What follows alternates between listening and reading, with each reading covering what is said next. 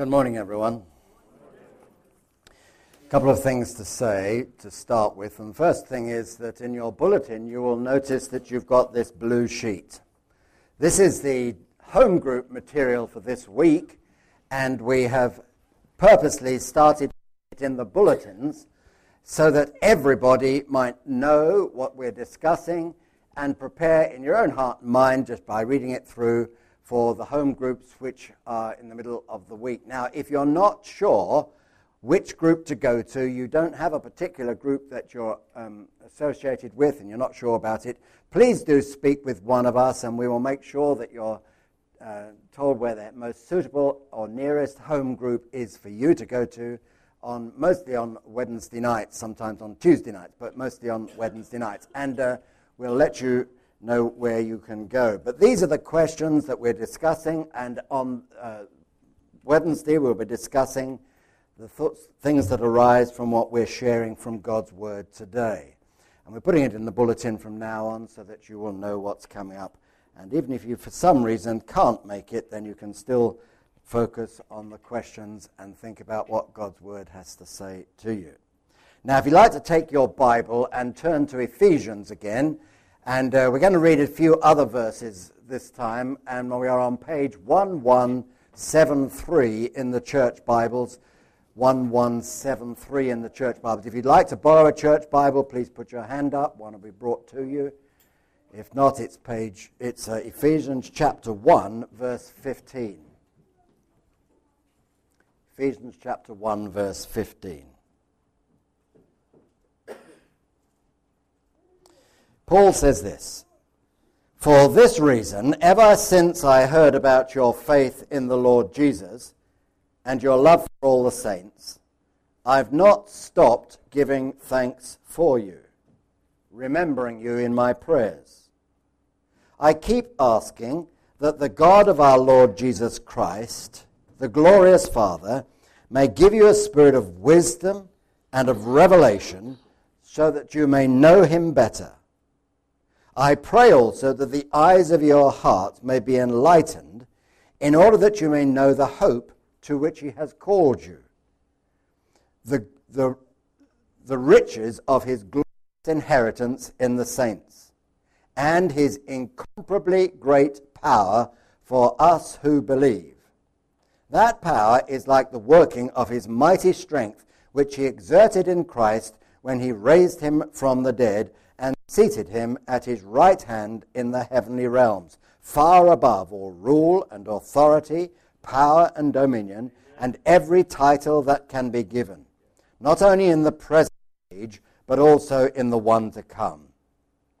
And God placed all things under his feet and appointed him to be head over everything for the church, which is his body, the fullness of him who fills everything in every way." Now, over these 4 weeks of this month, we're looking at 4 aspects that come out of this letter of the Ephesians.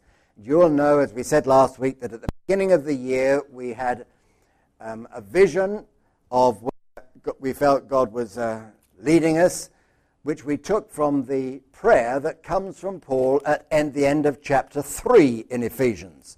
And these were the 4 elements: that we should be strong, that we should be secure, that we should be committed and growing. And as a result of that, there were 4 prayers that we suggest that we pray on a regular basis as individuals. And you've probably got your bookmark like this, which outlines those 4 prayers for you so that you can pray them each day. And the first one, which we looked at last week, was, "Lord, strengthen me in every part of my life with your power by your Spirit." That comes from that passage in Ephesians. Then today, "Lord, help me to be more and more conscious of Christ in my life as I learn to know and trust him." Then, committed, "I pray for Abbey Church and for all who know Christ, that we may grow together in love for one another and in his love for us." And then the last week, "Heavenly Father, please fill me with yourself till there's no more room for merely myself, so that others may see only you." So there are these four aspects, and here they are, that we're taking from Ephesians here in this particular month. Last week we thought of the blessings of being sons of God, and this week the blessing of being a believer. And this really comes through, some of those blessings come through what Paul prays in this prayer, chapter 1, verse 15 onwards. I don't know about you, but I find prayer a difficult concept. I know what we mean by prayer, of course, we all do, but it's difficult for us to grasp some of the things behind prayer. If God knows everything, why does he want us to tell him what we need? Why should we spend time in prayer when God knows our needs anyway? And there are all sorts of questions. And then, of course, we want to encourage one another to pray. You know, sometimes we try and get more and more people to pray, and that's good and right and proper. But is God more impressed with 50 people praying than he is with 40 people praying? Is God going to answer more because, you know, we have 100 people on our prayer list than he would be if we only had 50 people on our prayer list? And there are all sorts of questions like this that really, it's difficult to answer. And this morning, I do not have the answers. So if you want the answers to that, you'll have to look elsewhere. I really don't know. But what we do know about prayer is that we are commanded to pray. And there are lots of aspects that, of course, we do know. It is an expression of our dependence upon God, and God asks us to ask him for those things that we need. And that's why we do it. We do it out of obedience, and we do it because it is the way in which God has chosen to work in answer to our prayers. As John Newton put it, "Thou art coming to a king, large petitions with thee bring, for his grace and power are such, none can ever ask too much." And that's why we come to pray. That's why our prayer meetings are important. That's why day by day our time that Mike was mentioning is important for us, because we're commanded to pray. Now, this is a prayer of the Apostle Paul, and he's praying for these Ephesian Christians, and he tells us how he prays. And he starts, verse 15, "For this reason." For this reason. Now, what is the reason? For which reason? We should ask ourselves. Well, there's lots of things that could be included. For a start, it could be because he says in verse 11, "We were chosen. In him we were chosen, having been predestined according to the plan of him who works everything out in conformity with the purpose of his will." So he says, we were chosen. Then a little bit later in verse 30, he says, "And you also were included."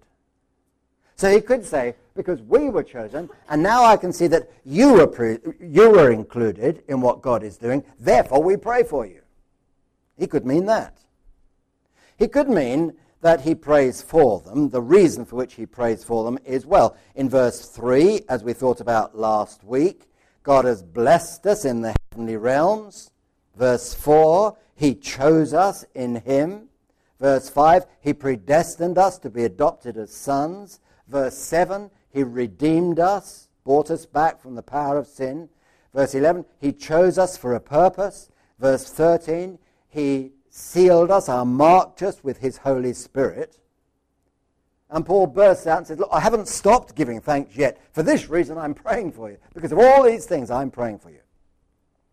But what he prays, whatever the reason that actually prompted his prayer at this particular time, he says this, ever since I heard about your faith in the Lord Jesus Christ and your love for the saints, I've not stopped giving thanks for you, remembering you in my prayers. And then he goes on to say actually what he's praying for. I keep asking that the God of our Lord Jesus Christ, the glorious Father, may give you the spirit of wisdom and revelation so that you may know him better. So what he's praying for is that these Christians would know him better. He wants them to know more about him. Now, what does he mean by know him better? I mean, Jesus had already died. Jesus had already been raised to life. Jesus had already ascended to the right hand of the Father on high. So how could they actually know him? What does it mean to know him when he's actually not physically with us? Well, he mentions three things, which we'll look at later, but they're in verses 18 and 19. I pray that the eyes of your heart will be enlightened in order that you may know the hope to which he's called you. That's one. The riches of his glorious inheritance in the saints. That's two. And his incomparably great power for us who believe. That's three. Three things. The hope, the glorious inheritance, his incomparably great power. Those things are things that he prays for. And those are the things that will help us to know him better. But before we start looking at them, what is meant by knowledge? I was in London 10 days ago, and I had to get from one place to another place pretty quickly, and somebody else was paying the bill, so I took a taxi. And it wasn't a very long journey, but it was just jumped in the taxi, and I know London a little bit, and going through London, I noticed he was turning off down this little side street and down that little side street and up another road, and I didn't know where on earth he was going, this taxi driver, and going all over the place. I mean, I'd have just gone straight down the road and turned left at the end and so on. But no, he was zigzagging, and I said, good job, said to the taxi driver, it's good job you know where you're going. He said, that's what the knowledge is for. Taxi drivers have an exam, and they have an exam which they call the knowledge. They have to learn their way around London. They have to pass that exam to be able to become a black cab London taxi driver. It's called the knowledge. In other words, he knew where to go. He knew which roads were blocked. He knew which roads were likely to have roadworks in them and all that sort of stuff. So he took all down the side streets because he knew that was going to be quicker. At least I hope that was the reason he went that way. It was going to be quicker. I suppose that's one form of knowledge. Knowing where to go, what to do, because it's something that you've learned. On another occasion, I was with Ivor Cooper, who many of you know, and we were in India. And we were driving through Hyderabad, and we had been given a lift in one of those motorized rickshaws, those little three-wheel things. And, if you turn too quickly to the left, you'll fall over. And if you turn too quickly to the right, you'll fall over. But we were zigzagging in this, hugely dense traffic, zooming backwards and forwards and so on. It's all very exciting stuff and so on in the open there. When all of a sudden, in the middle of the road, in the middle of Hyderabad, the thing came to a standstill. Engine conked out. The driver got out, and he pushed it to the side, because they're a very light little thing, pushed it to the side, and we got out, didn't know what to do. Where do we go from here? Because we didn't know Hyderabad well. He said, don't worry, it'll be all right. And he went over to the side, and before he'd gone about 30 seconds, we were surrounded by about 6 or 8 teenage boys. They seemed about 11 or 12. And they were all starting to unbolt things here and unbolt things there, and take this off, and before very long they pushed it over onto its side so they could get the engine underneath and so on. And I said, well, this is going to be stuck here forever. We've got to go somewhere else to find somewhere. He said, don't worry, it'll be done in a minute. And this 12-year-old or 13-year-old boy or whatever he was, he took the engine to bits, took some part of it off, and took a part out, ran across the road and got something else, came back, put it all, before very long, it was back together, it was all on the road, and we were off again. If I'd said to him, do you know the Honda engine that runs these rickshaws? He'd say, oh, yeah, I know that. That's why he was able to do it. It's only 12 or whatever he was. But he knew it. He knew it. It's because of his experience. He'd probably never read a book about it, never studied the subject at all. But he knew it from experience. It's a different sort of knowledge. Or if I was to say to you, do you know David Cameron? You might say to me, oh, yes, I know David Cameron. What you would mean is not that you knew him personally, that you could go up to him and say, hi, Dave, but that you knew who he was. He's the Prime Minister, and you knew that. Now, there's different sorts of knowledge, and it's important that we understand what Paul is saying, because Paul was writing, by and large, to Jewish believers, Hebrew believers. The Greeks used to think in terms of one point leading to another point, leading to another point, which leads to another point, however many there are, which leads to the conclusion. It's called linear thinking. That's how most of us think. But Hebrews didn't think like that. They thought in terms of experience. So it says in the Bible, for example, Adam knew Eve and gave birth to a son. Doesn't mean he knew who she was when she popped out from behind a tree. Oh, that's Eve. It's not that sort of knowledge. It's not an academic knowledge. It's not a propositional knowledge, but it's knowledge that comes from experience. In that case, sexual experience when it says Adam knew Eve. And so they had a child. It's something that comes from experience. And it's that Paul is using here. When he says, I want you to know something, it's not that we sit down and study the Bible. I personally don't think God is terribly interested whether you can recite all the kings of the Old Testament in order. It's good to study, and God has given it to us for a purpose, but that's not what he means. He wants us to experience things, to come to a knowledge in our day-to-day living and our experience. So he prays for these believers. I pray that you may know him. Not every step of his life and what he said and what he did, though it's important that we study that so that we do have the experience, but it's knowing him in all his fullness. Now, what does that actually mean? Well, he says in verse 17, I keep praying that the God and Father of our Lord Jesus Christ, the glorious Father, may give you a spirit of wisdom and revelation so that you may know him better. First of all, he prays for the spirit of wisdom. What is wisdom? You know some people that you meet, and you just feel that they're wise people. But it's difficult to put your finger on what it is that makes that person a wise person. Other people may be very clever, but they're not wise. So what actually is wisdom?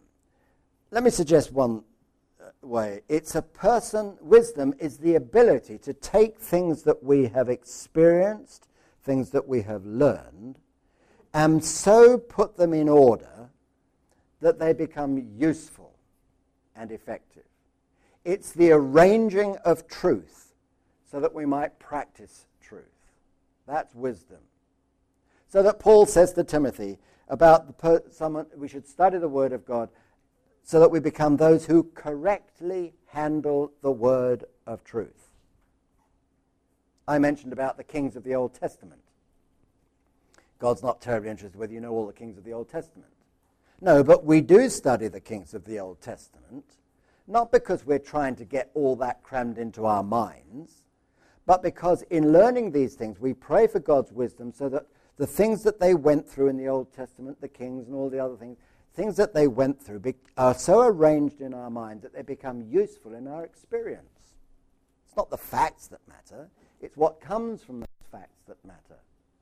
So we do need the facts, but we need the experience that comes. That's what wisdom is all about. And here Paul speaks about it. He speaks in verse 13, for example, about them being included in Christ when they heard the word of truth, the gospel of salvation.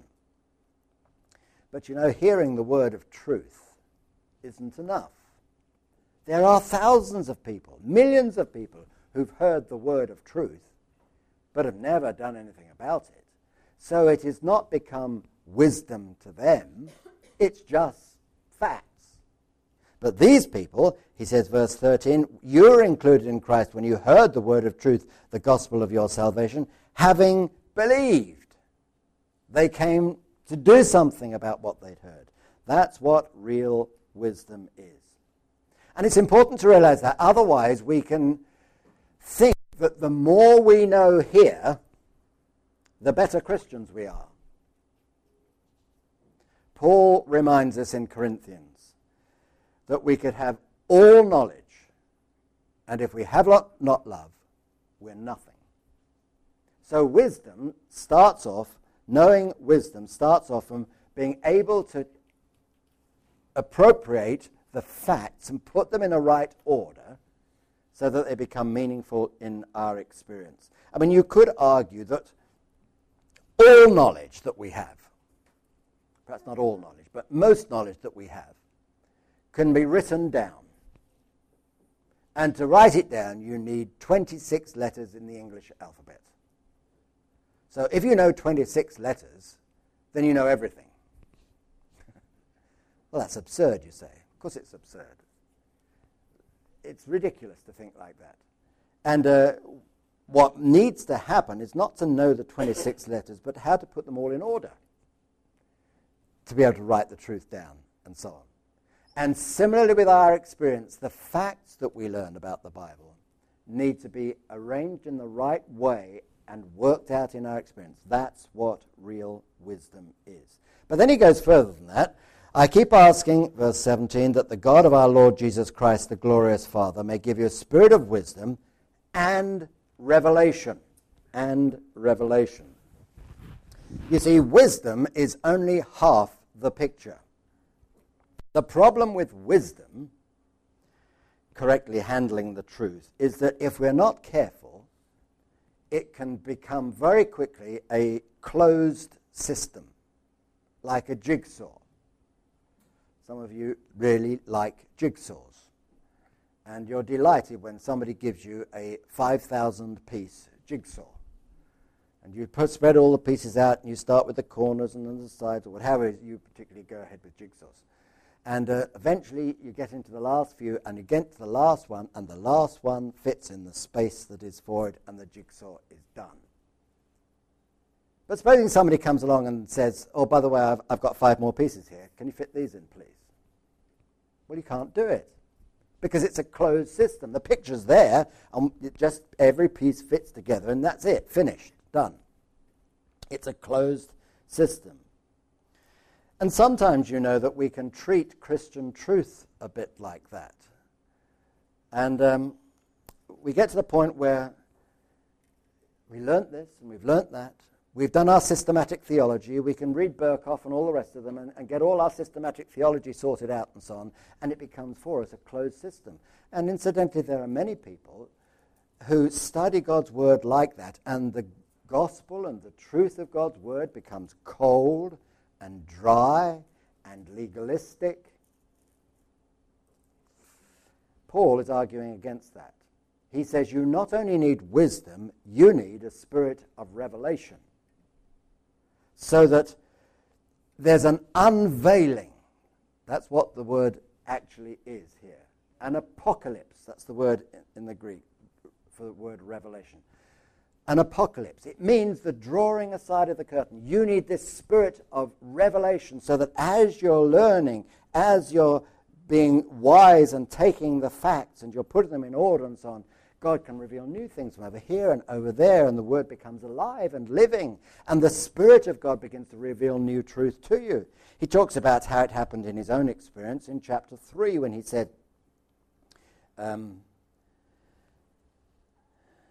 surely you've heard about the administration of God's grace that was given to me for you. That is the mystery made known to me by revelation.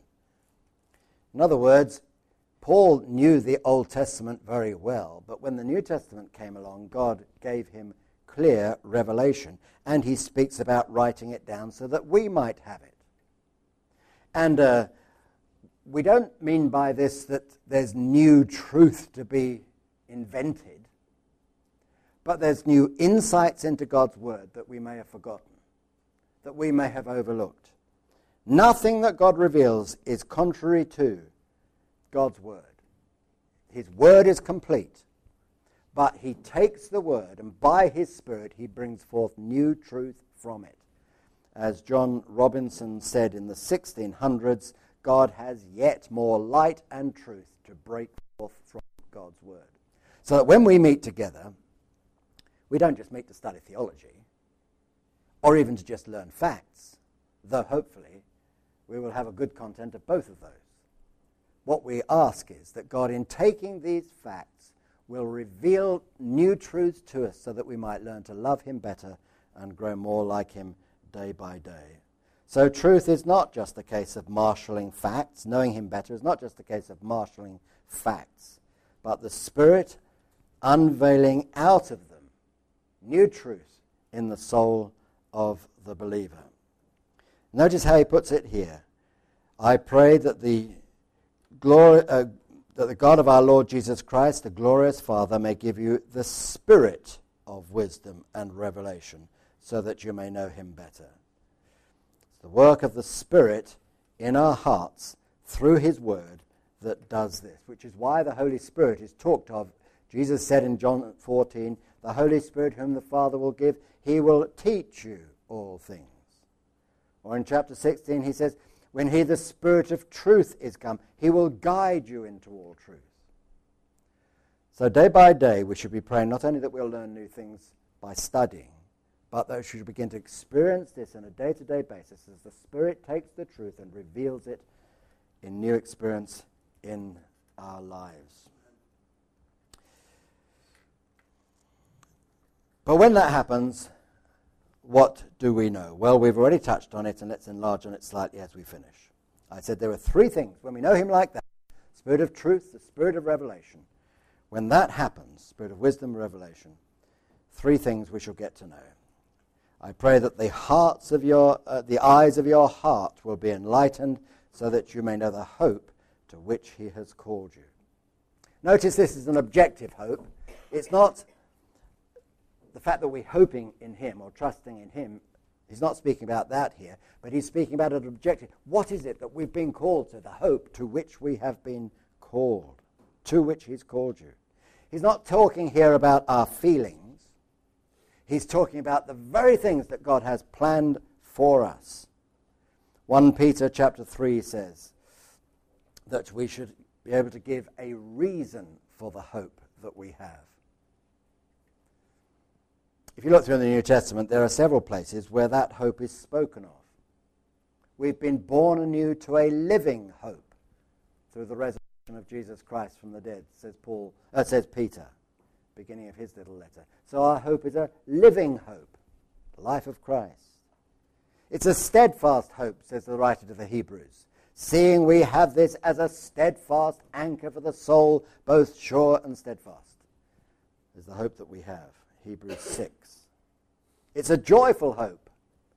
Speaks in Titus about our blessed God, and that's the word happy, our happy God. It's a joyful hope that we've been called to.